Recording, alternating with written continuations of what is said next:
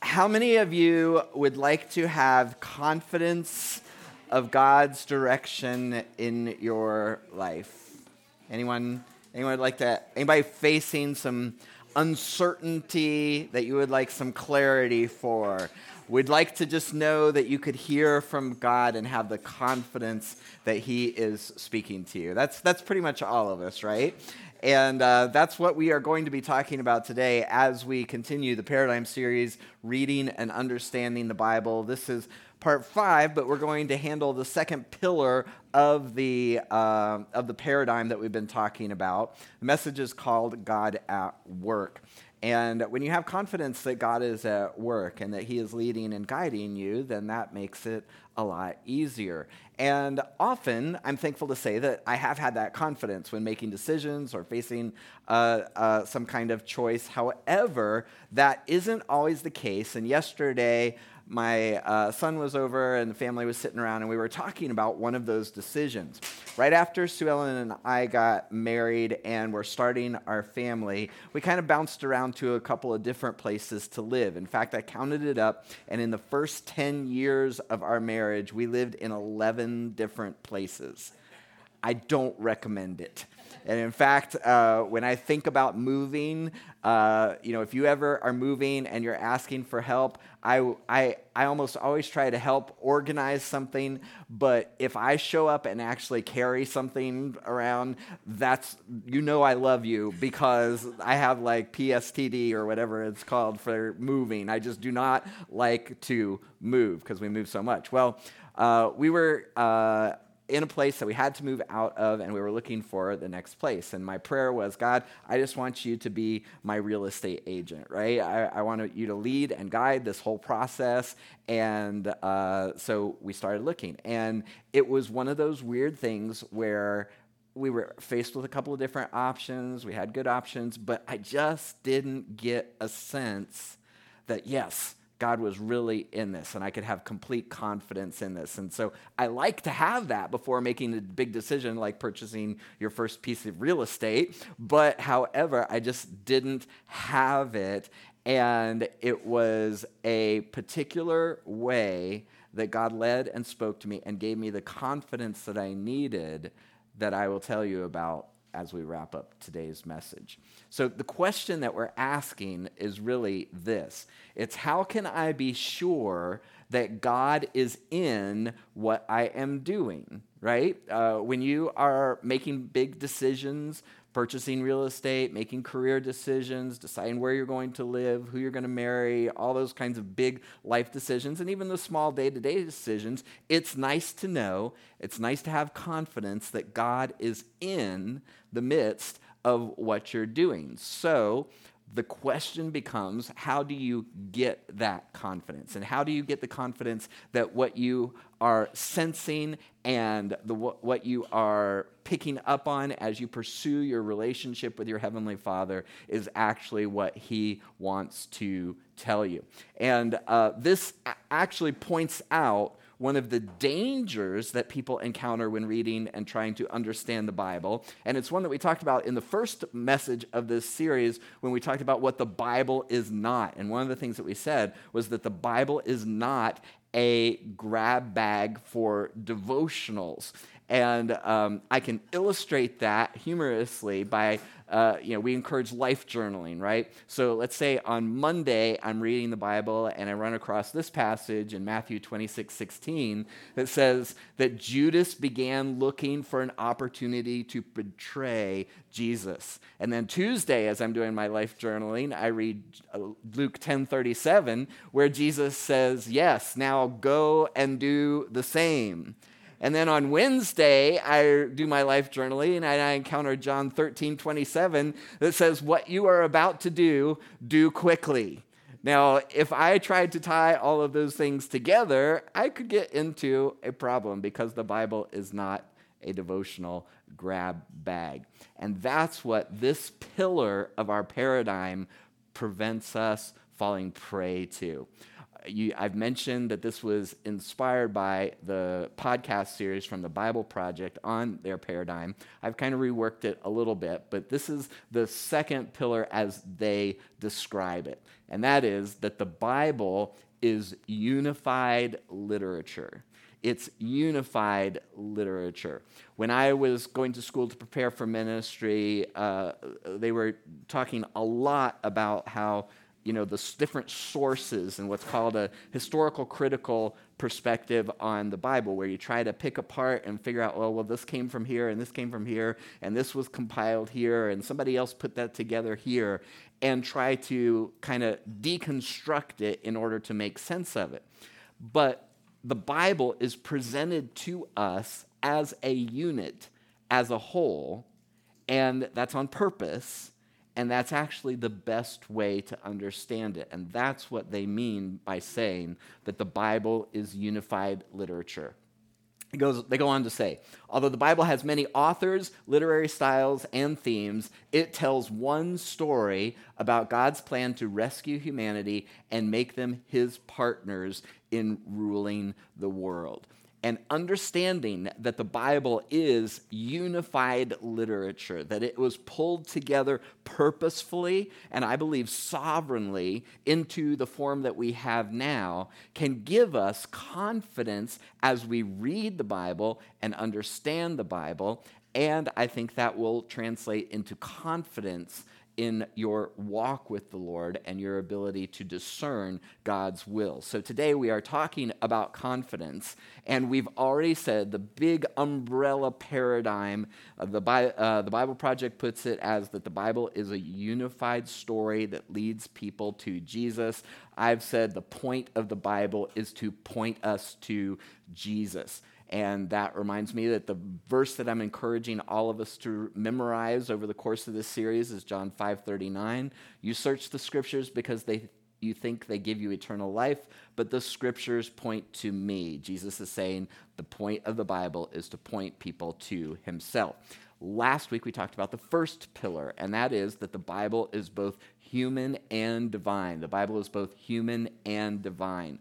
That God was in the midst of it, he inspired it, he preserved it, he was active at every phase of its authorship, but he uses people. And so the Bible is both human and divine. We saw this summed up in 2 Peter chapter 1, verse 21, where Peter says, the prophets, though human, spoke from God. So you see those two elements at play there, that God is speaking, but he's doing so through humans, these prophets that spoke from God as they were carried along by the Holy Spirit. Today, I'm going to rework that the Bible is unified literature, and here's how I'm going to say it, and this will be the bottom line for today.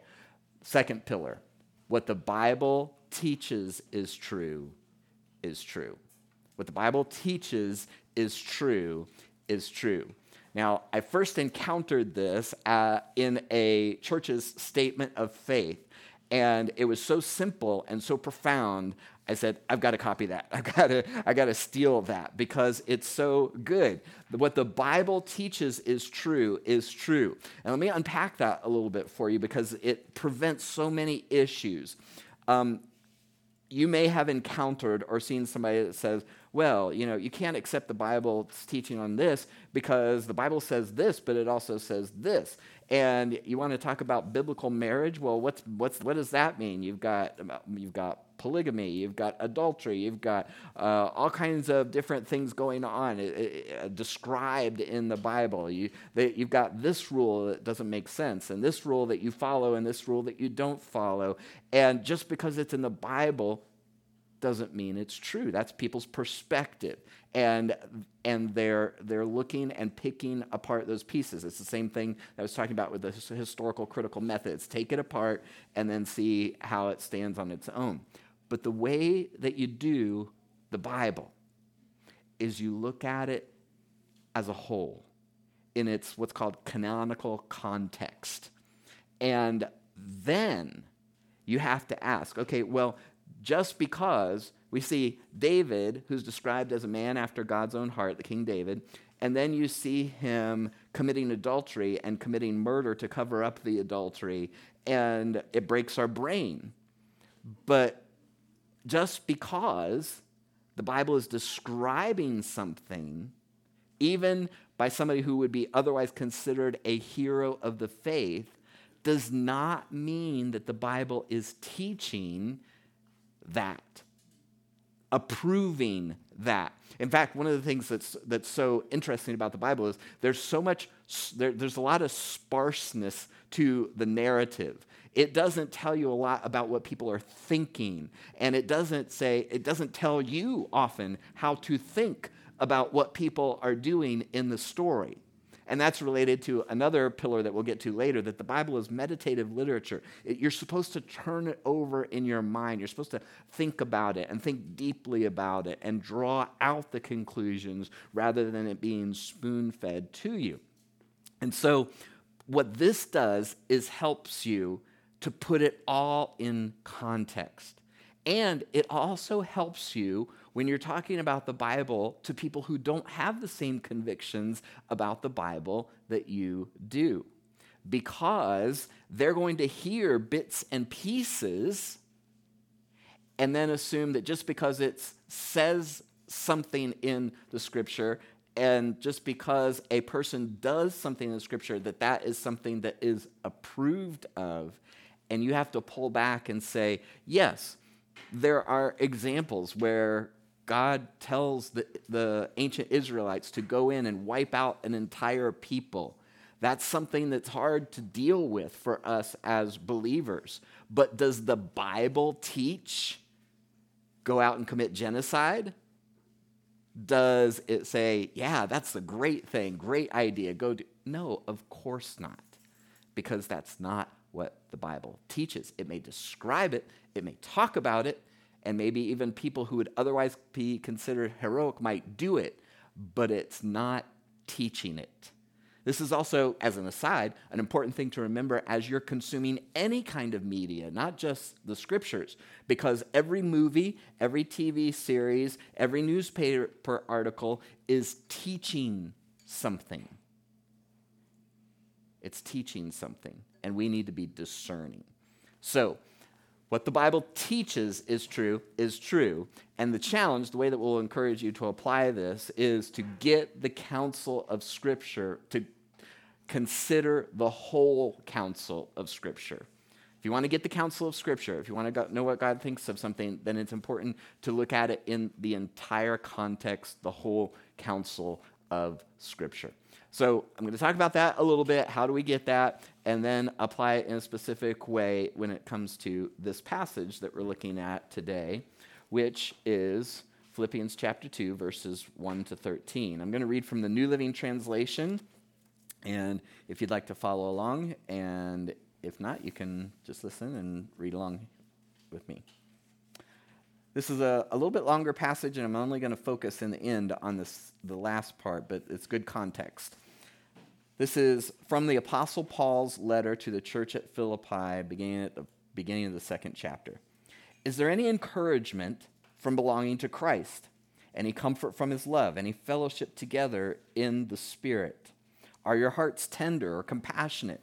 Then make me truly happy by agreeing wholeheartedly with each other, loving one another, and working together with one mind and purpose. Don't be selfish. Don't try to impress others. Be humble, thinking of yourselves as better than yourselves. Don't look only for your own interest, look out only for your own interest, but take an interest in others too. You must have the same attitude that Christ Jesus had.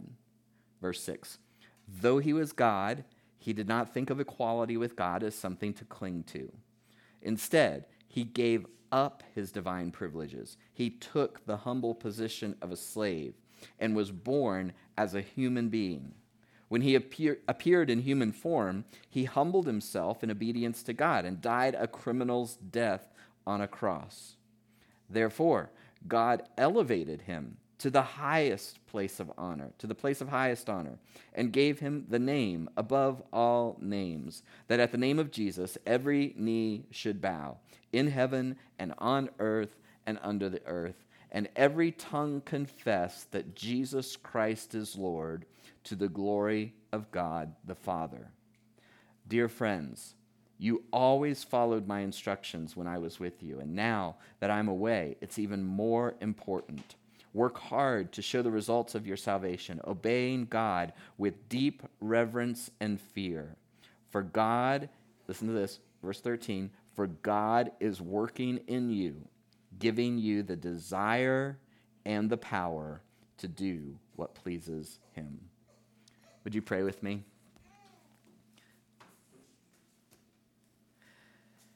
Heavenly Father, as we come to your word, I pray that you would speak to each one of us. I believe that you inspired it, you preserved it, you authored it, and you are now applying it to our hearts and to our lives.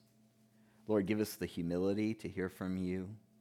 Give us the willingness to obey you, and give us clarity, insight, and understanding so that we know what to do.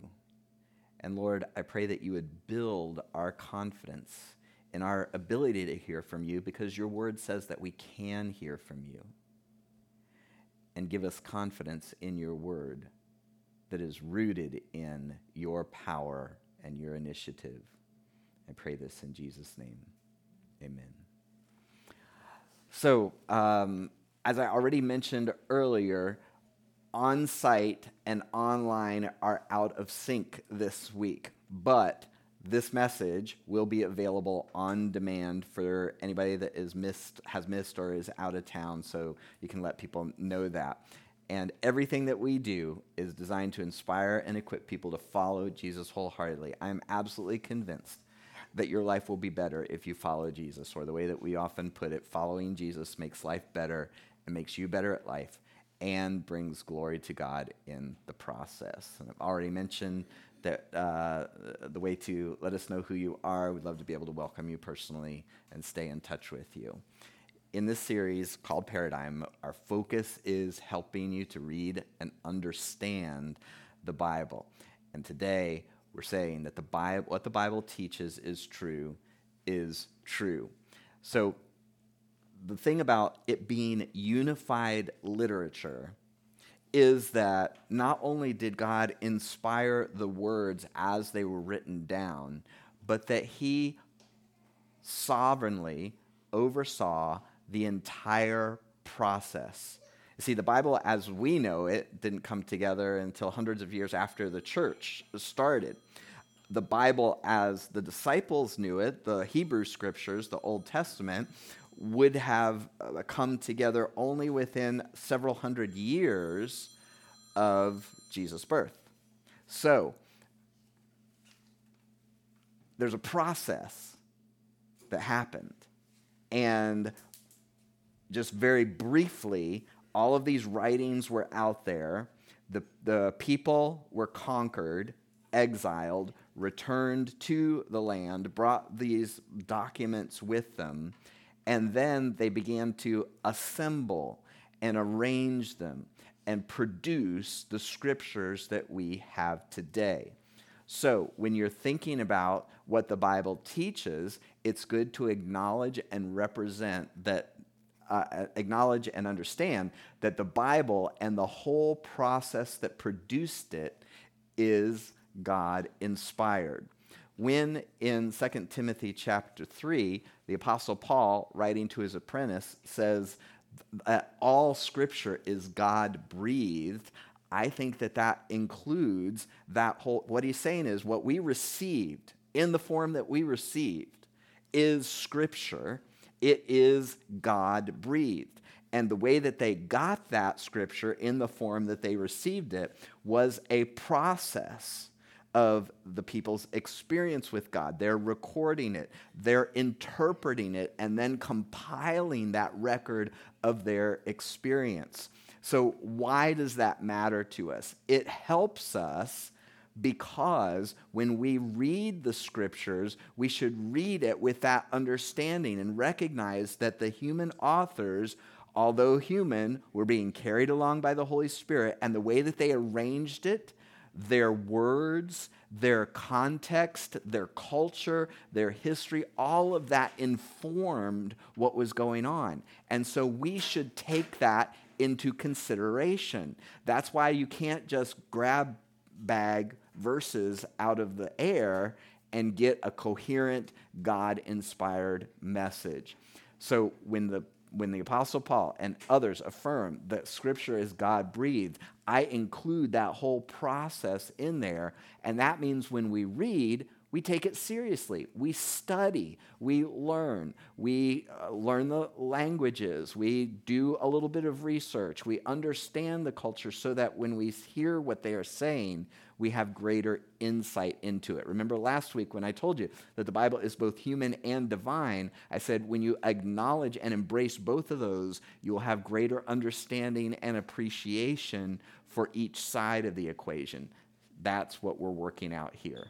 So that's what the Apostle Paul is saying, that the whole process is inspired, that all Scripture is God-breathed, useful for teaching, rebuking, correcting, and training in righteousness. Why? What's the end result? So that the servant of God may be thoroughly equipped for every good work.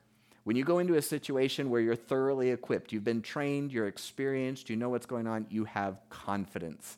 You go into a situation where you don't have the right tools or you've never faced that situation before. You don't understand what's going on. You lack confidence. We want you to have confidence that the Scriptures are God-inspired, and when you receive them as such, when you learn from them, you will be thoroughly equipped for every good work. So what's the second pillar? It is that what the Bible teaches is true is true. Now, how does God speak? And we can see this in this process that gave us the Scriptures, that God speaks through His Word, His Spirit, and His people. You may have heard me say this before. It's one that's worth remembering and worth memorizing. How does God speak? How can you discern God's will? It's through His Word, His Spirit, and His people. So I'll just give you a little bit of background to this. This is one example, and here's how sometimes I model for you, whether I point it out to you or not, how to read the Scripture and how to interpret the Scripture. I throw up illustrative verses, but they are verses that illustrate what the Bible as a whole is teaching. I started out with that illustration about Judas by pulling out verses that do not illustrate what the Bible is teaching. So this is a good example of that. This isn't the only place that you will find these principles, but they are little demonstrations of this principle that you will find. This is Jesus, for example, talking in John 14:6. He says, I will talk to the Father, and He'll provide for you another friend so that you will always have someone with you. And that's from the Message translation. What's going on here? Jesus is preparing His disciples. What am I doing for you right now? I'm providing context. I'm telling you who is talking. I'm telling you the setting of this. I'm indicating how or why John would have included this in the Scriptures. So Jesus is preparing His disciples for when He goes to the cross and He goes away. He's also, by writing this down, speaking to the people who never met Jesus and how are they going to be led by Jesus? How are they going to have confidence that they know what to do? Jesus is saying, I'm going to send somebody, I'm going to talk to the Father, and He's going to send somebody, a friend that will always be with you. And who is He talking about? He's talking about the Holy Spirit who leads you into all truth. How does God lead us? Through His Word, His Spirit, and His people. All Scripture is God-breathed. That's His Word. His Holy Spirit, God sends His Holy Spirit to live and reside in each one of us as followers of Jesus. And what does He do? He leads us into all truth. You can have confidence as you walk with Jesus that He is going to lead you and guide you, because that's what He promised, and He delivered on that promise in the person of the Holy Spirit. Then how does He guide? Through His people. Think about this for just a second. Now we have God's Word, which was compiled and put together by God's people, with God sovereignly working in the process. And now you get to be a part of the family of God that includes other people who have God's word, who also, by the way, have God's Holy Spirit living and residing in them. And you can talk through things with people. You can get counsel. You can get insight. You can benefit from their understanding and their experience. Here is a verse that illustrates this principle that, again, is taught throughout the entire scriptures. I'll pick from the Hebrew scriptures today, Proverbs 15:22. Plans go wrong for lack of advice, but many advisors bring success. Plans go wrong for lack of advice, but many advisors bring success. So, how does God lead you? How can you have confidence that you're being led?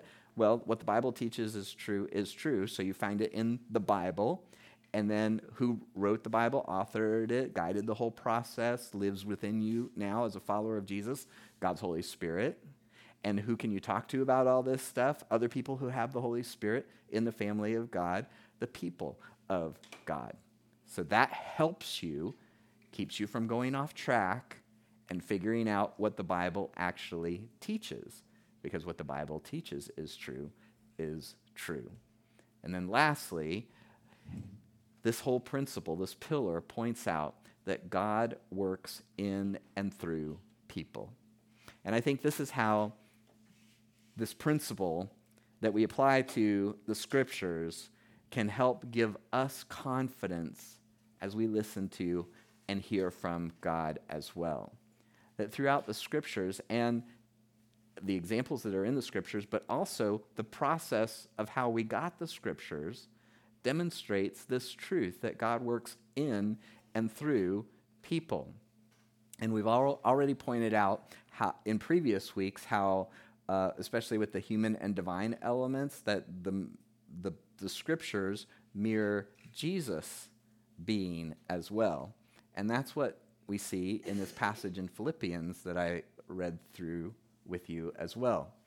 It says, talking about Jesus, though he was God, he did not think of equality with God as something to cling to. This whole passage, the pastoral point that Paul is making, there's division within the church, and he's saying, look, if you have any compassion, if you have any participation in the Holy Spirit, let's get along with one another. And what's keeping you from getting along with one another? It's your own pride.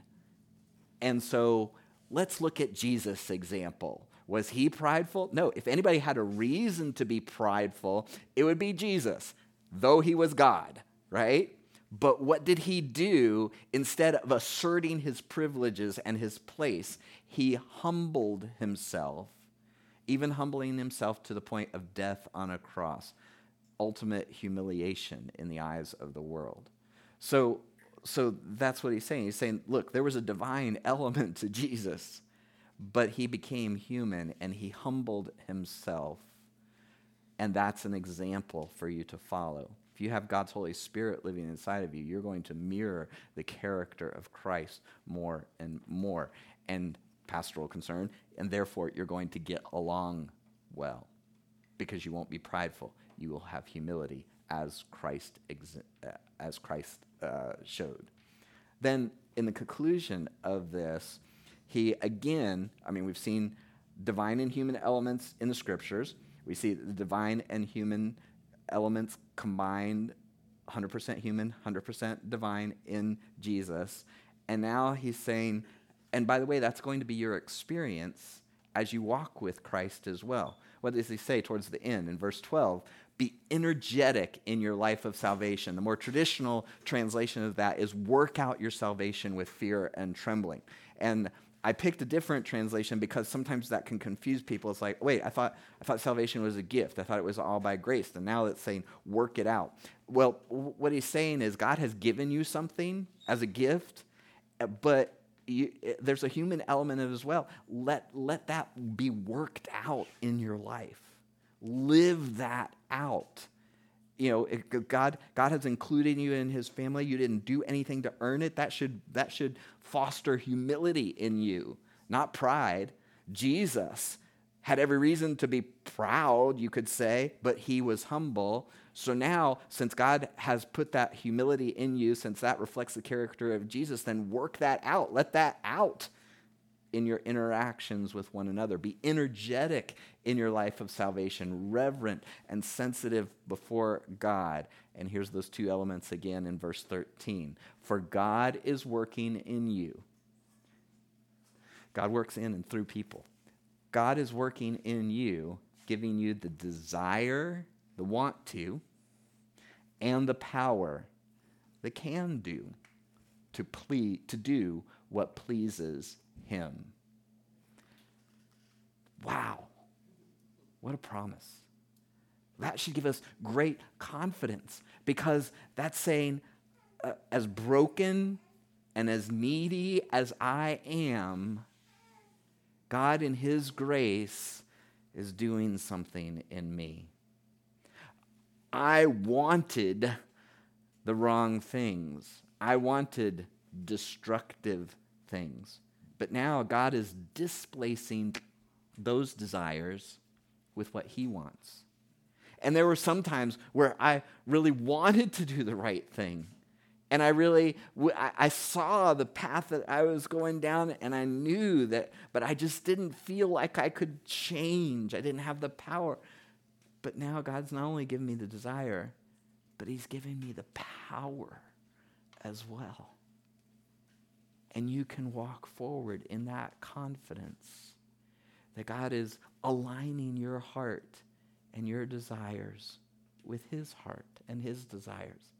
And not in a way that results in a cruel joke. I want it, but I can never get it. I can never attain it. But he's giving you the desire, and he says, oh, and by the way, I'm going to empower you. I'm going to give you everything you need, not just to want it, but to do it. For God is at work in you, giving you the power, the desire, and the power to do what pleases him.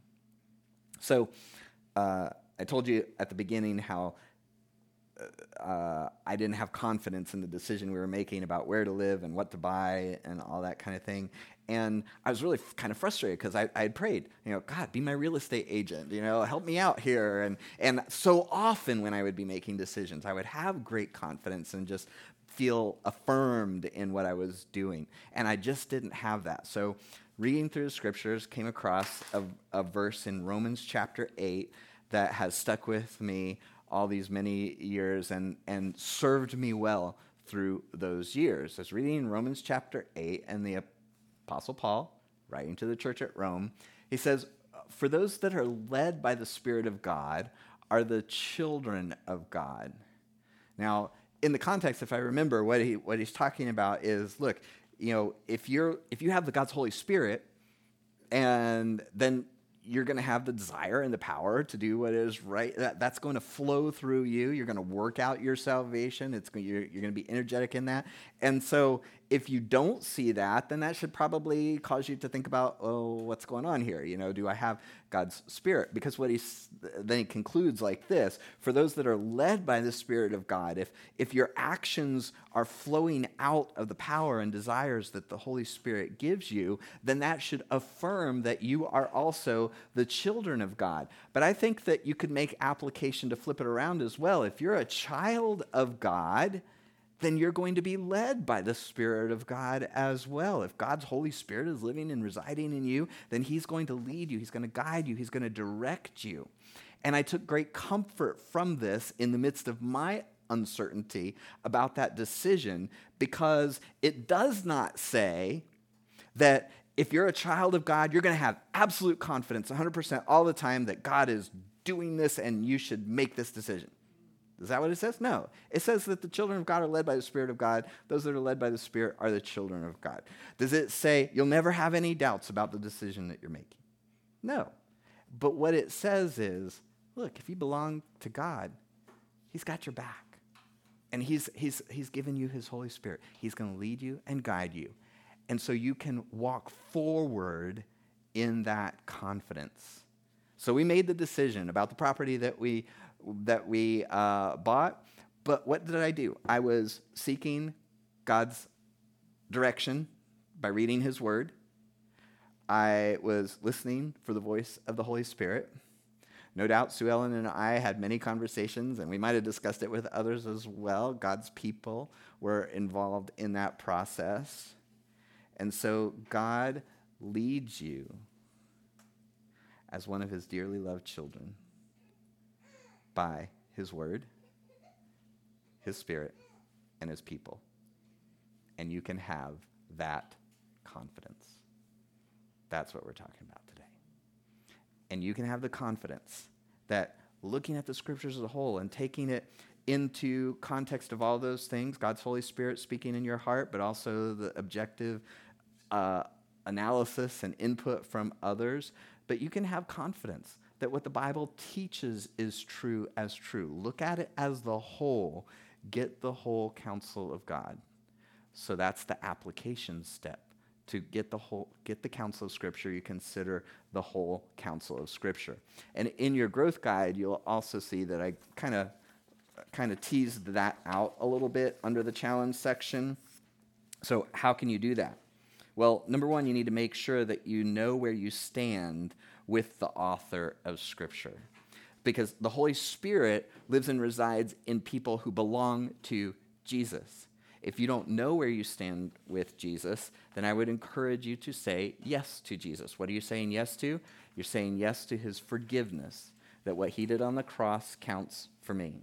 You're saying yes to his lordship, that he's the one who gets to call the shots. He's the boss in my life. My allegiance is to him.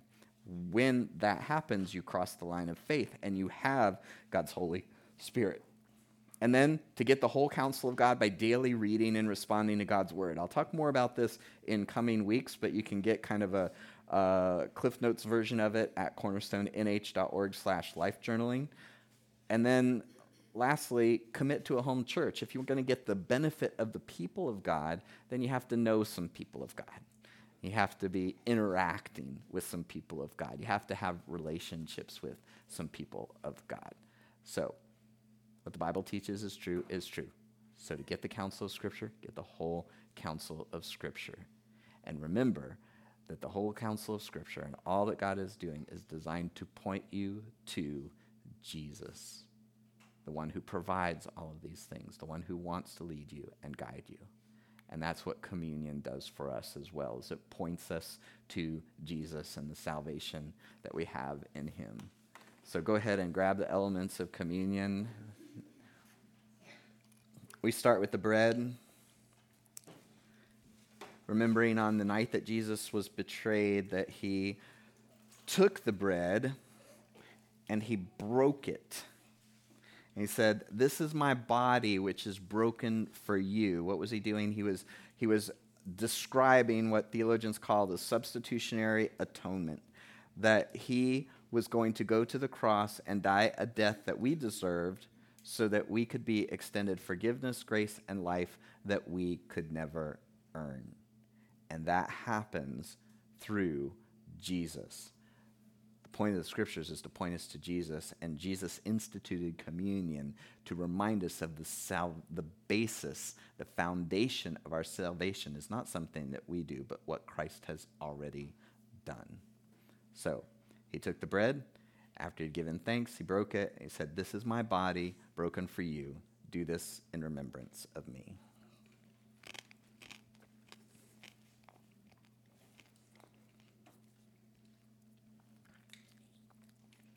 In the same way, he took the cup. He gave thanks. And he said, "This cup is the new covenant in my blood." What was the old covenant? It was the system of sacrifices, the sacrifices that were happening at that very time in that very place in Jerusalem as they were celebrating Passover. And then I love in Hebrews, the book of Hebrews, it says that the blood is evidence. They used to prescribe that the blood from the sacrifices would be sprinkled on the altar. Might sound kind of gross to our modern ears, but what was it doing? When you saw the blood, you knew that the sacrifice had been offered. You knew that the debt had been paid. And so Jesus said, "This cup is the new covenant in my blood. Now, when you see this blood, you are reminded that the sacrifice has been offered and your debt has been paid. So he took the cup, he gave thanks, said, this is the new covenant in my blood. Do this in remembrance of me.